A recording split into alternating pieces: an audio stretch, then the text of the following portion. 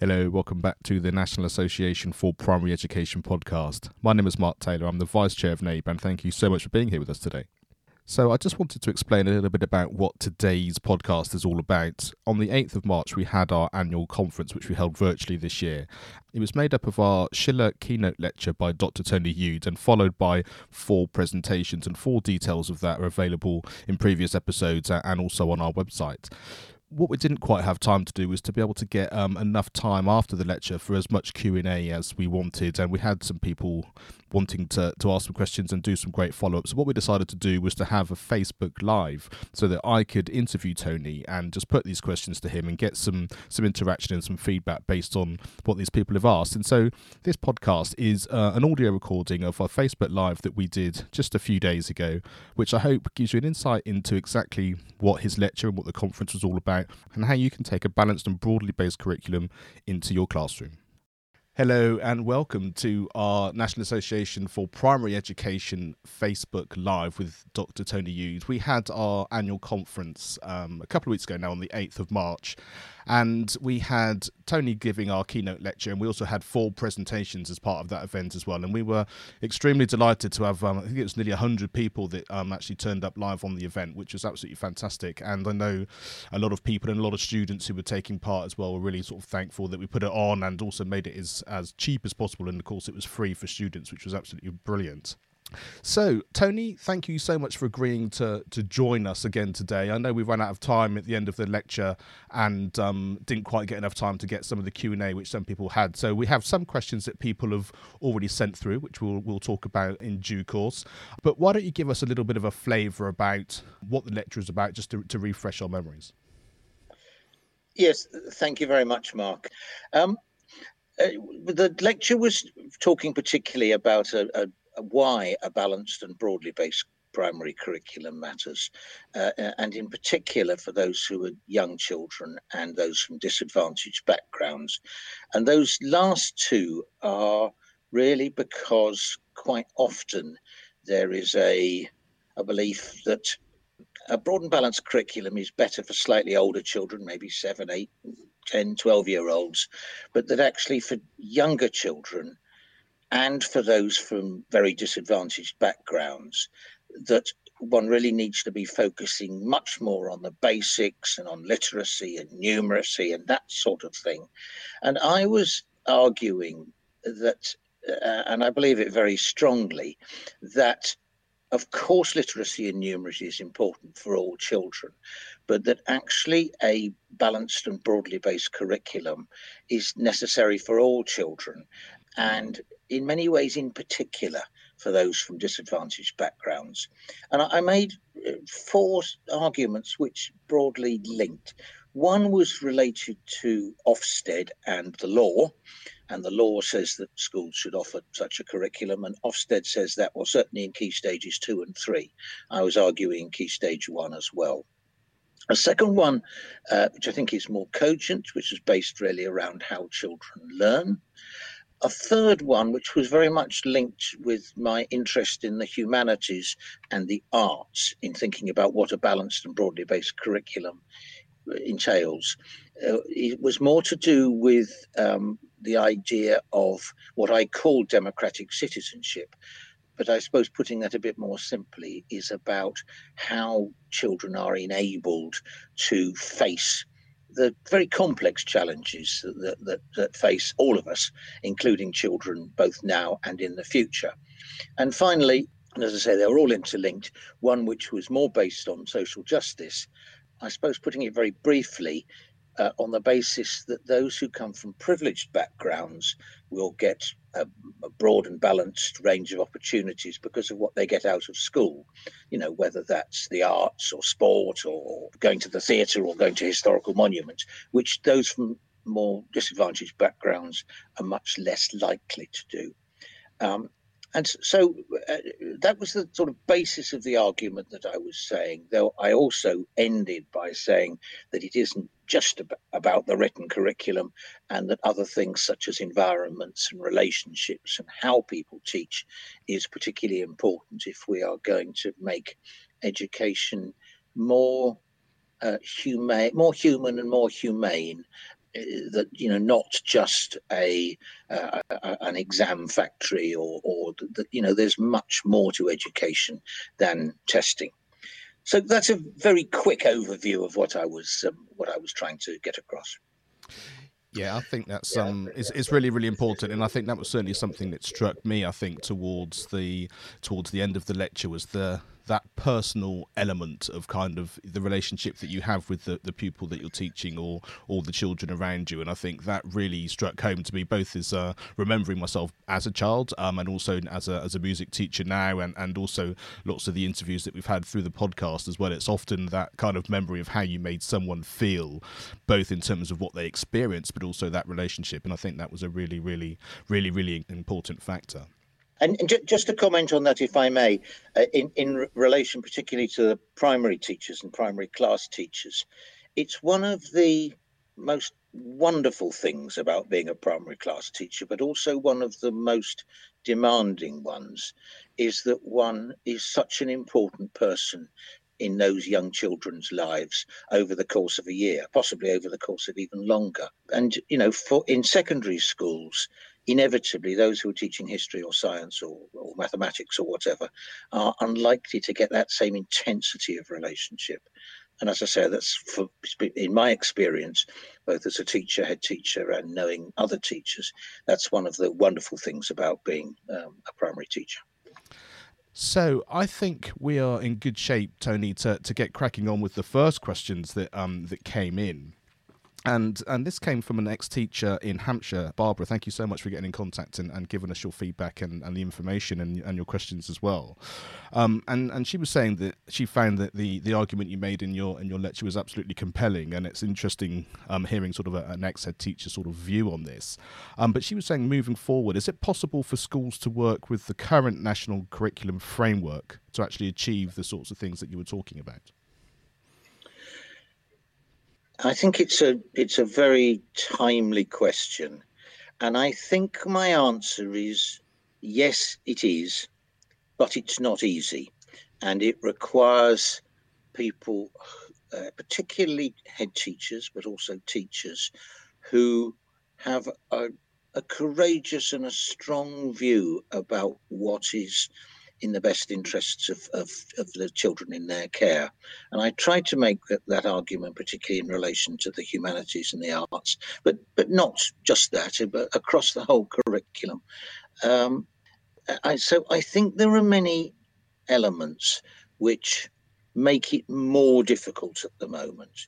Sometimes slightly constraining aspect of the current national curriculum.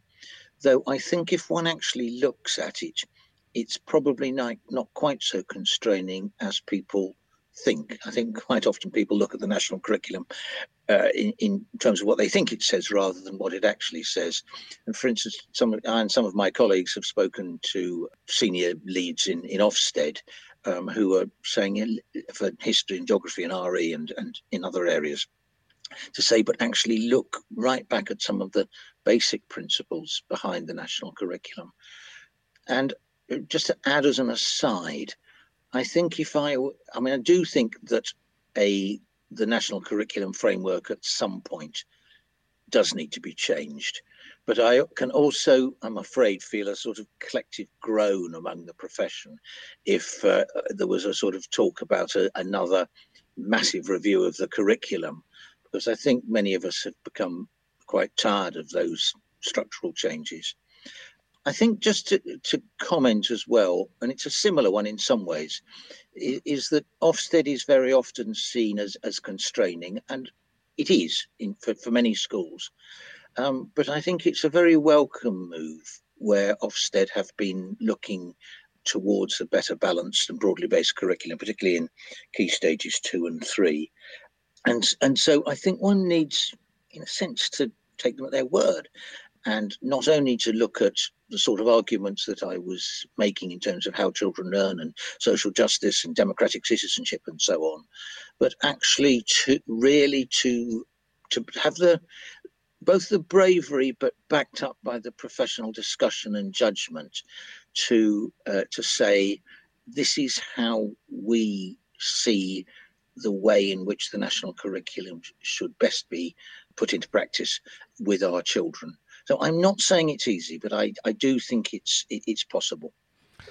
And just as a little follow on to that, do you see that as really important, or I should say, where do you see it important within the school? Is that the head teacher and the senior leadership? Is it the governing body? Is it the collaboration between the two that kind of sets that tone for what they want to achieve within, like, say, the framework, but actually knowing that using that, understanding that knowledge you've just been talking about, you need to lead from the front, as it were, by allowing that to filter throughout the rest of the school?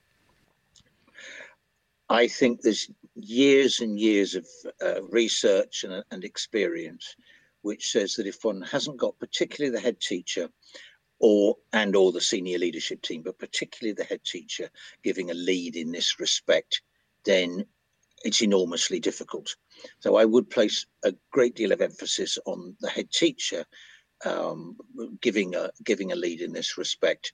Now, that's not to say that governors don't have an important role, but I think I don't know if there are any governors on the call, but if there was a message to governors, I think I would be saying, I hope that at least one of the governing body would be asking not just about what are the test results, which quite often, and the data, which quite often governing bodies are interested in, and probably rightly, but actually also asking the sorts of questions about, to what extent are we fulfilling that requirement for a balanced and broadly based curriculum? So I suppose it comes back to what the role of governors is. And I think in the end, that the professional judgment lies with teachers and head teachers, but that it's an important role of governors to be trying to question, to support, to help teachers, and particularly head teachers and the teacher, in order to work out how that should be put into practice. And her follow-up question to that was, do academies rather than local authority schools have the most potential and freedom to develop such a curriculum and the experiences through that? Yes, I saw the question in advance, and the answer is I'm not absolutely sure. I think that structurally academies have more freedom over the curriculum than local authority schools. So I think theoretically that is the case. I think, though, in practice, some academy chains are very focused around data, around test scores, around literacy and numeracy, those sorts of what I would call measurable outcomes. And that local authority schools rather, probably don't have quite as much freedom in theory, but I think in practice, all schools have much more freedom if they are brave enough to work out what they are seeking to do, and to base that on on their professional judgment about what's best for young children. I think, just to add as an aside, but it did prompt me to say this, I've always thought it's quite strange, the government's position to say that curriculum flexibility and greater autonomy for academies is worthwhile, because it seems to me that if actually greater curriculum autonomy and freedom is good for one set of schools, it seems to me it probably is for all. And I think I would hope that we can move out of what I referred to at the end of the lecture as current constraints, which actually tend to make people a bit fearful of innovation and a bit worried about trying something different. Whereas it seems to me that it's actually at the heart of teaching, that one takes a few risks and therefore one makes a few mistakes. And I think what I really liked about that is the idea of deciding what it is that you want to be doing for your school, and then finding the way around that. And of course, that may be different if you're in an academy as opposed to local authority, but it also is going to be different if you're a rural school or you're in a city school. You know, the opportunities for schools that can just nip into central London, for example, to watch a play or go to a museum is very different than if you're living, 20, 30, 40, 50 miles from your nearest city. So I think there's always going to be challenges, but I think when you start from that sort of individual school standpoint and say, this is what we'd like to achieve, how can we go about it, then, like say, you find all of those things that you want to make that experience come to you. So I think that's really, really important. And again, just to interrupt, sorry, Mark, but just to generalize from what you say, I think what you highlight is the importance of looking at the context of a particular school in terms of deciding what opportunities and experiences one should offer to children. So you've given that example of geographical proximity and rural as opposed to urban schools. But again, there are different types of schools, all of which have some great opportunities and some particular challenges. So just as a simple example, if one's thinking about diversity, that the challenges in a small rural school may be different from those in a large urban ethnically diverse school.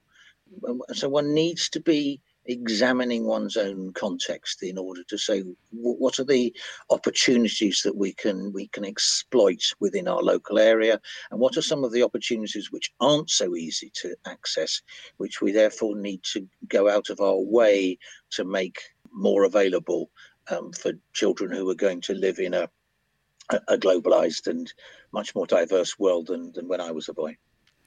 And you mentioned before about innovation, and another of Barbara's questions was where, and I think it's specifically in England, is curriculum innovation to be found at present? And I guess that means, where have you seen it in certain schools or certain situations, or where do you see within the curriculum itself the opportunity to be as innovative as possible? You've interpreted the question in two different ways, and I'll take the one that I immediately thought of, and then I'll come back to your second one. I think the answer to the first one, which is the more sort of geographical one, is that it's in patches, it's in places, it's in particular schools. And for those of you who were at the conference, and if you weren't at the conference, do look at the presentations, that we had there 3 schools. I mean, one of the other presentations was from a university, but 3 schools particularly, which were looking at the curriculum and then thinking how to apply it in their own context in really interesting and innovative ways.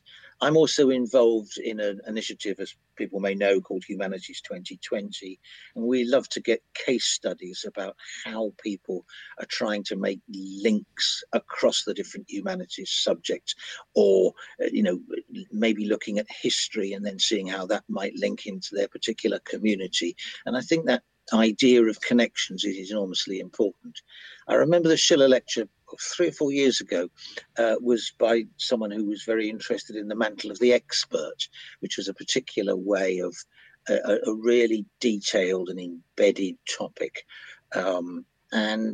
So I think the answer is that one needs to look out for fellow travellers in one's own area, people who sort of see the curriculum in the same sort of way, and then to share ideas, to share expertise, and so I think that's my answer to the bit as I saw the question about where is it to be found at the moment in some schools, but not enough. But let's hope that becomes wider.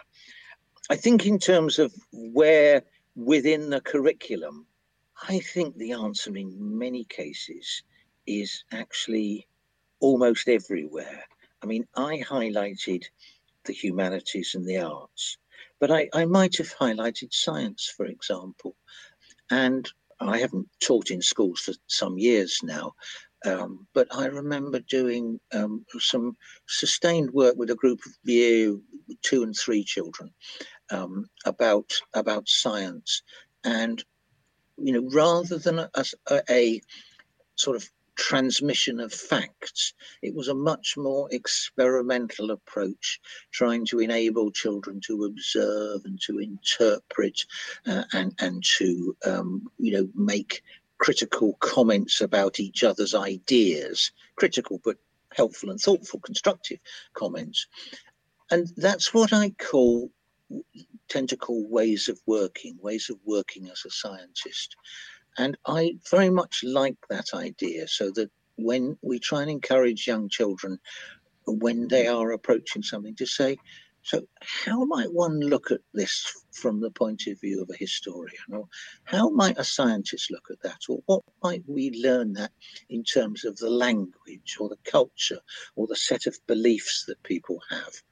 And so I guess what I'm arguing against is a very transmissive view of culture, that I've got all the answers and you just have to listen and soak them up. I don't think that works for anybody really, or not for very many people, but I certainly don't think it works very well for young children.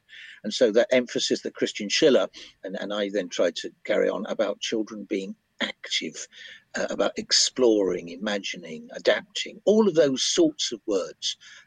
So I do think there is space in the curriculum for that, as well as, if you like, for the more obvious example of spending more time than is done at the moment in terms of the humanities and the arts, and to some extent science. And I know certainly, having spoken to many people on both the NAPE podcast, but on my podcast, Education on Fire, there's lots of people out there who are just sort of being able to try and basically put their arms around all aspects of learning and make it work together. I think I spoke to Teach Active recently, and that idea of movement, getting especially boys to be moving while they're able to then do something which might be maths related or English related. And we know that you have to combine a lot of this sort of maths and English because of people's feeling that it has to be an integral part of the curriculum, which of course it is, but also being able to have enough innovation or enough ability to kind of change what that looks like maybe each day. And I think those sorts of things as well are really sort of well worth mentioning. Yeah, no, I would agree with that.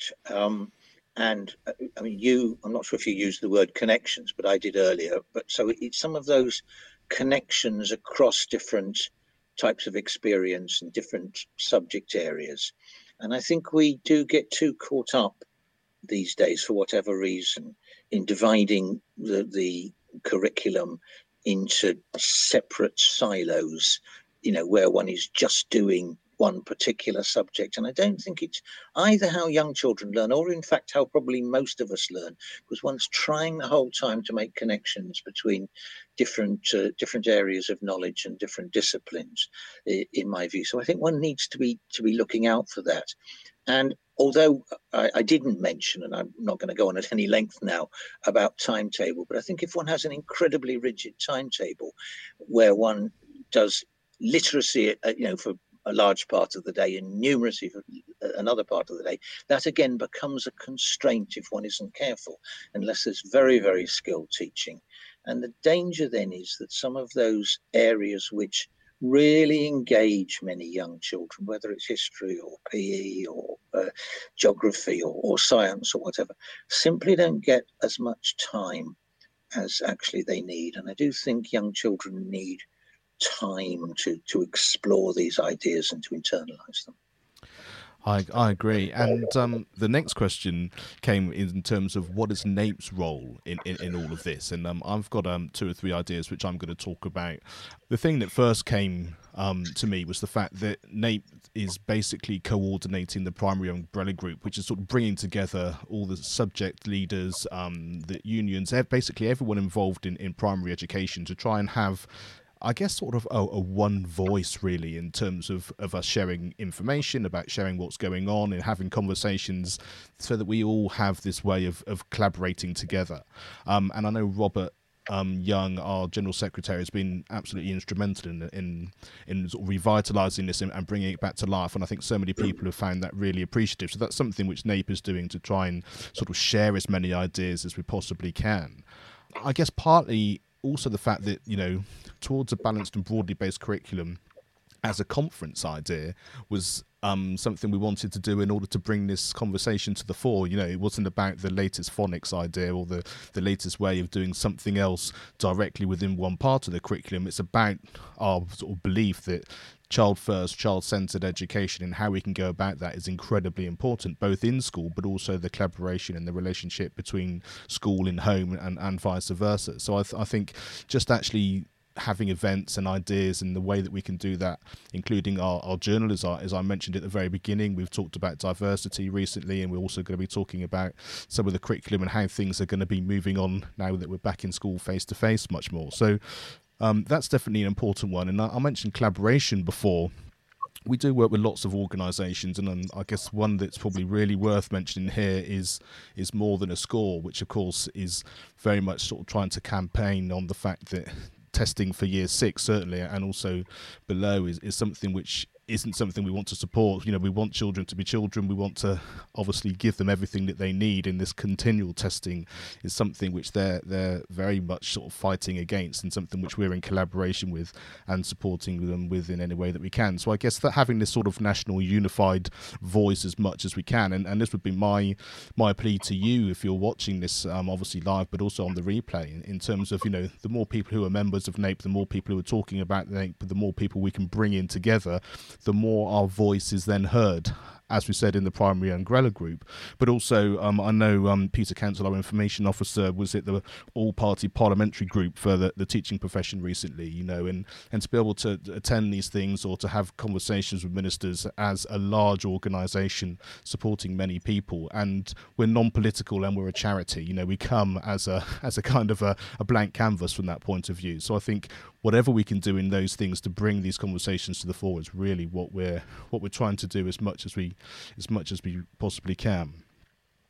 So is there anything else you'd like to mention just before we move on to the next set of questions there, Tony? I don't think so, except that perhaps just to pick up on one point that you made, which was in relation to the primary umbrella group.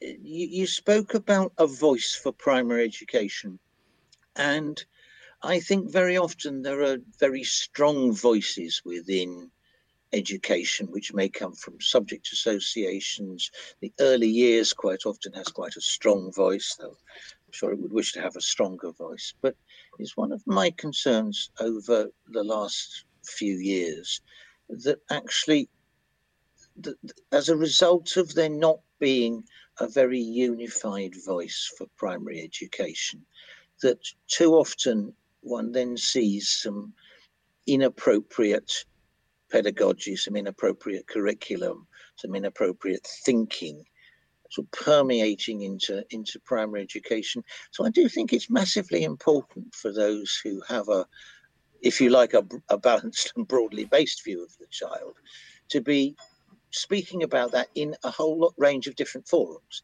So sometimes that's in policy level, as you're saying, sometimes it's in conference, sometimes it might be through social media. It obviously might, for many teachers and young teachers, be in the staff room. But we need to be more confident as a primary profession that we have a great deal of expertise based on our knowledge of the whole child over a long period of time, as we were talking about a few minutes ago.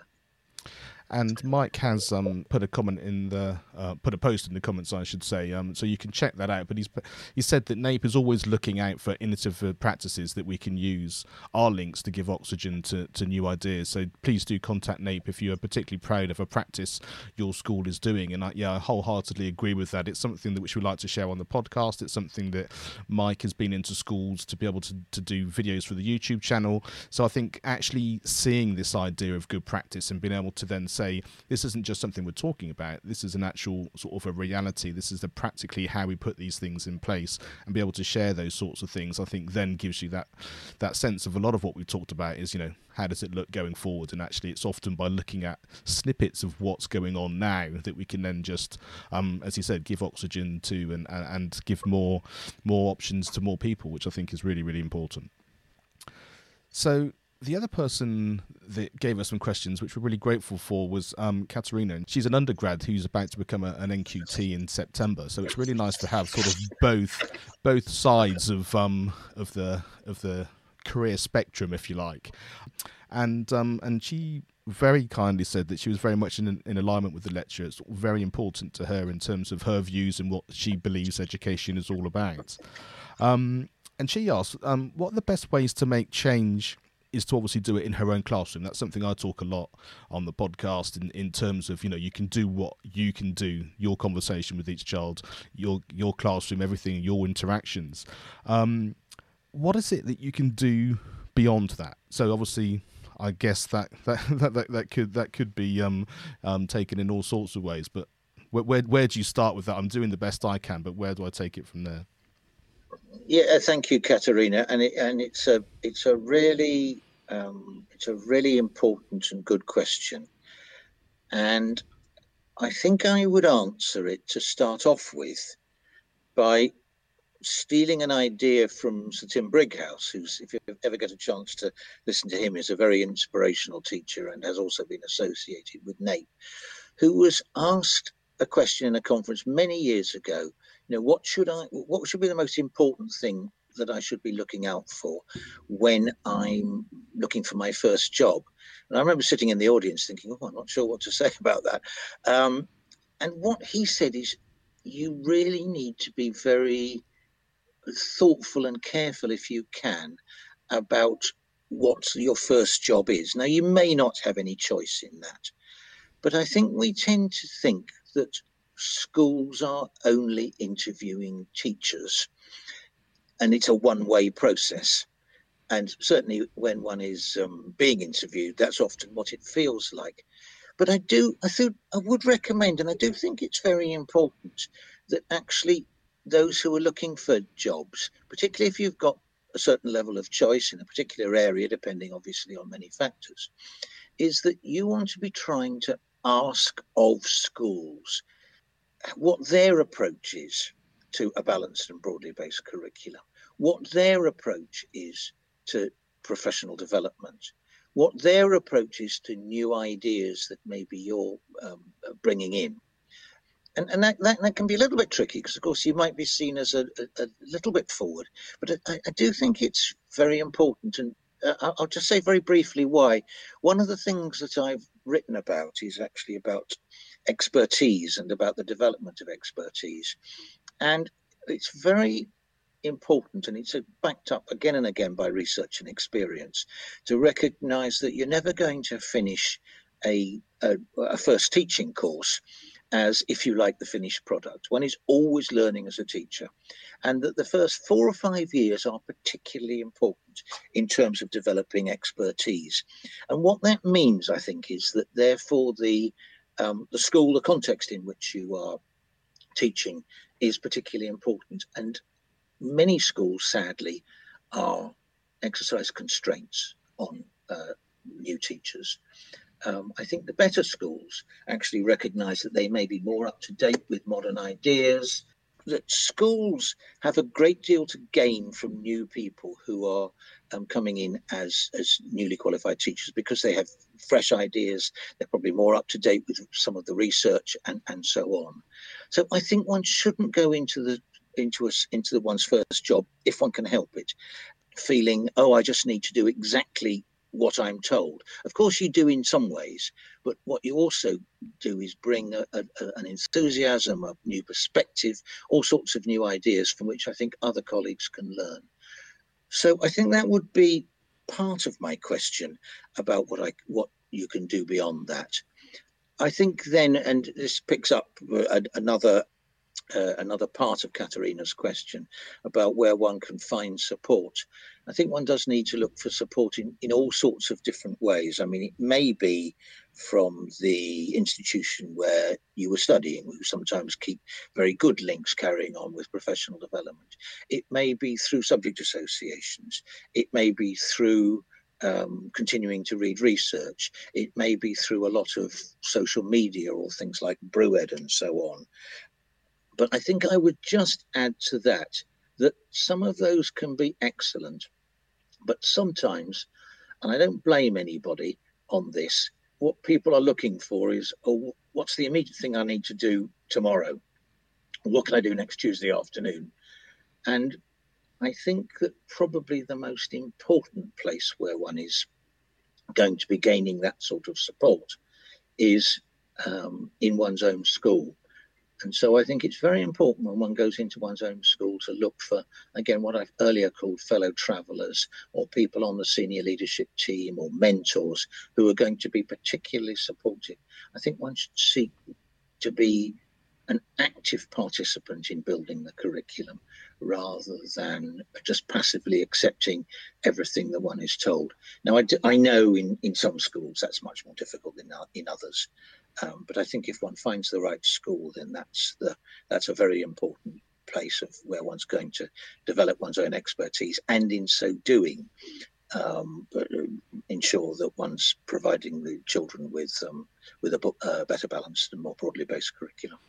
Yeah, it's an excellent point, and I've also heard the same thing described in terms of going after any kind of job. That kind of, you interviewing people to say, "This is what I'm after. Are you able to give it to me?" And it's a completely different mindset, isn't it? But I think it's a really important one from your own point of view, because then you start off with that footing of knowing what you're about. And I guess everything that you said kind of brings in perfectly to her last question there, which is, if there's not enough support or like-minded colleagues, how can you reach out to ensure that the way of teaching of the curriculum like we're talking about is opened up to all children within the community? I'll pick up the end of that question first, the all children in the community. I think that primary teachers very often have great skill, and probably a bit more at the younger end of the primary school than the older end, what I'm about to say, at involving parents and a whole range of parents. And I think that needs to be not just in terms of helping with reading or maybe supporting a particular child who's finding it difficult, which is, if you like, probably the most common way of doing that, and also not just maybe helping out with cooking or with sports or whatever. All of those are important, but I do think that if one is going to be really inclusive, that there are all sorts of opportunities to try and involve both different parents and also different people within the community. Now, that's going to depend a bit the sort of community that you're in. But just for instance, and I know they're in quite a privileged position in some ways, that St Ebbe's, who did one of the presentations at the conference, were talking about, which is a school based in Oxford, were talking about some of the resources which were in their parent body, and which they were seeking to draw on.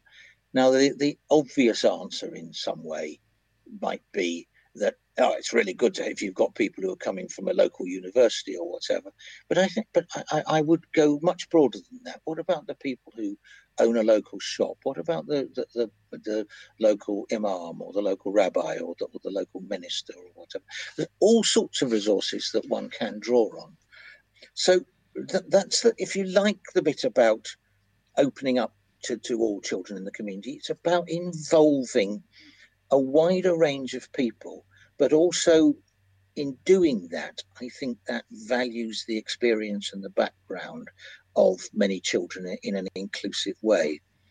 I think in terms of how one goes about it, again, it depends very much on the constraints which are put upon one by the school. And in some cases, I know they can be quite considerable. But I do often think that we sometimes imagine some of those constraints to be a bit stronger than actually they are. And that if you can show, for instance, I really want to take my children out to the local nature reserve, or I just wonder if we might be able to, have somebody in from the museum. There's all sorts of opportunities like that, which I think can be opened up, and which really help to engage many children and to enrich their experience. And I haven't used the word enrich. I don't think I used it in the lecture, but I think we do quite often sort of offer children a rather impoverished range of experiences if all it is literacy and numeracy skills. So if one thinks about the wonderful books that there are around that are open to children, or the opportunity, I know you're interested in music, Mark. I mean, the different types of music, or what there is within the community and within children's own lives. And I think we need to draw on that more.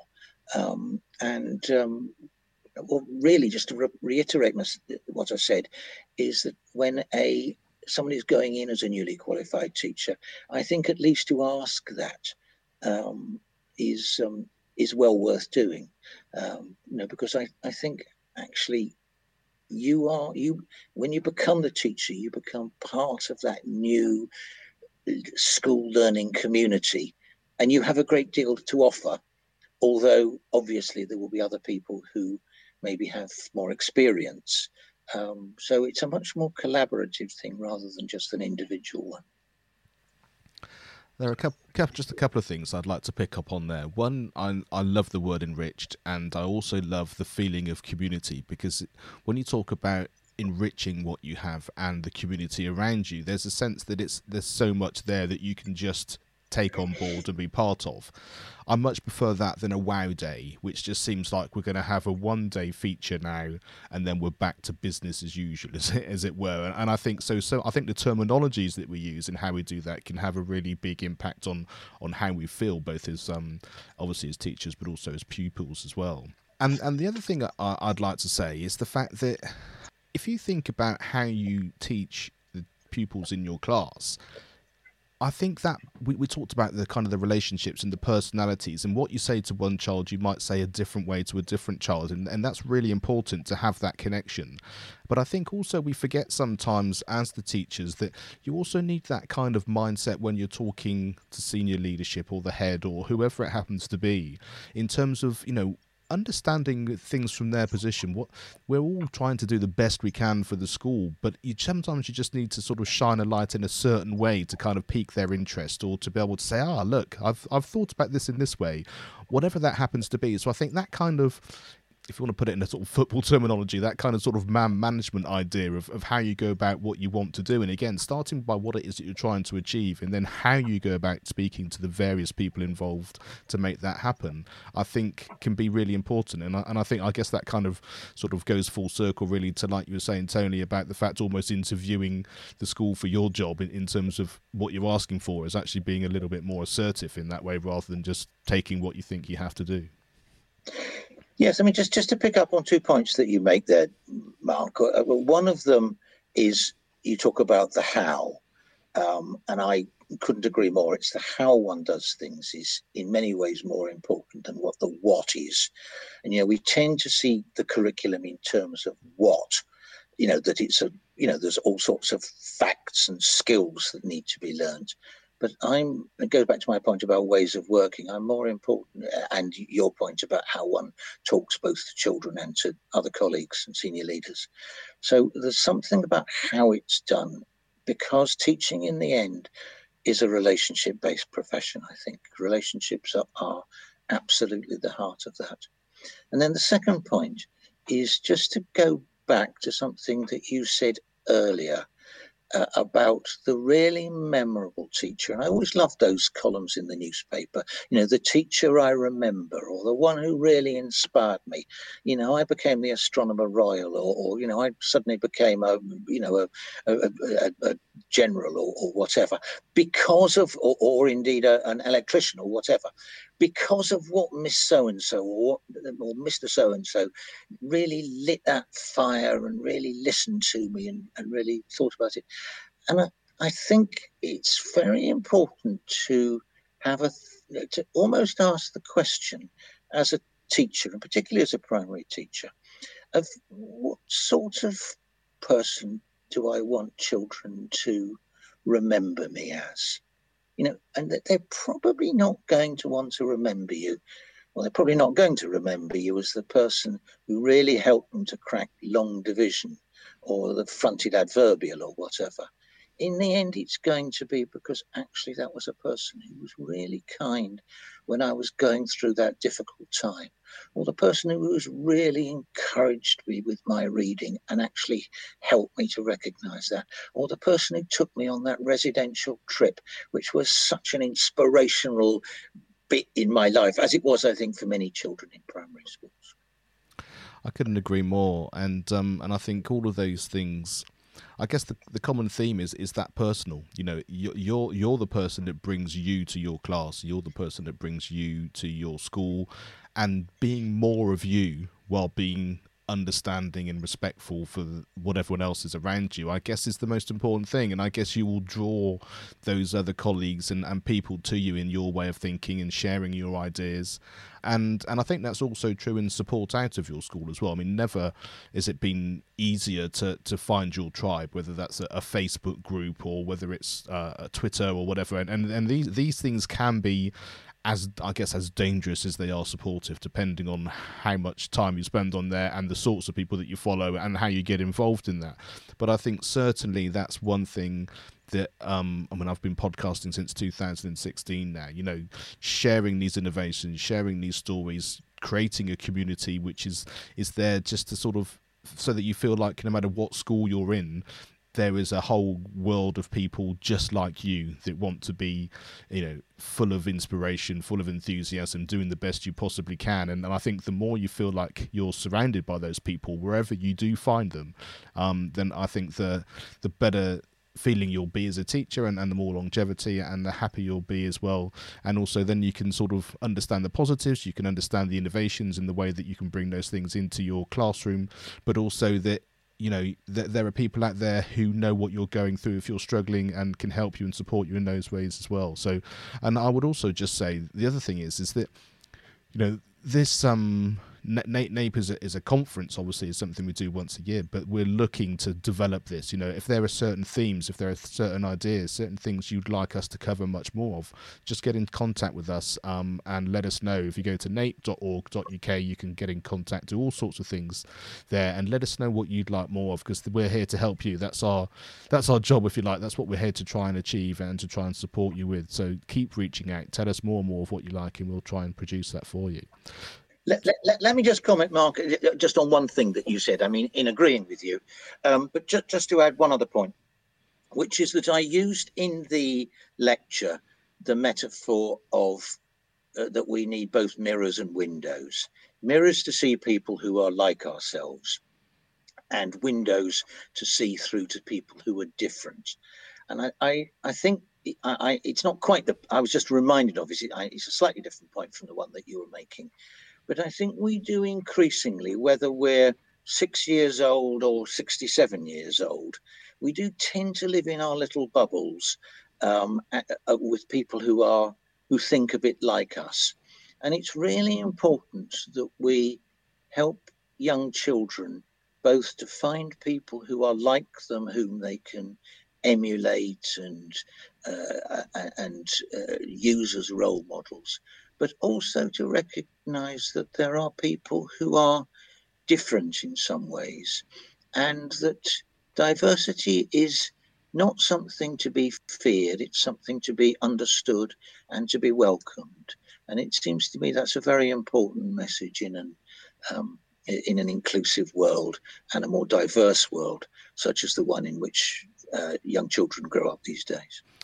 Can't thank you enough, Tony, for coming back on and having this conversation. I think it's been incredibly supportive and inspiring in terms of being able to talk around what it is that you actually did for the Schiller Lecture. So thank you very much for being here. And like I said before, if you need us for anything, it's nape.org.uk. And thank you so much for watching. If you're watching this on the replay, this is going to be here for you on our feed, so you'll be able to catch up with everything there at whatever time you do that. And feel free to put anything that you want in the comments after that, and we can follow up through message and various things. We're going to be here from here on in. So thank you very much indeed. Thank you very much, Tony. Thank you, Mark, and thank you, everybody. And as I said at the very end of the lecture, it's not an easy struggle, but it's a very important one. And I hope it's one in which all of you can take part. And thanks very much for your comments and your interest.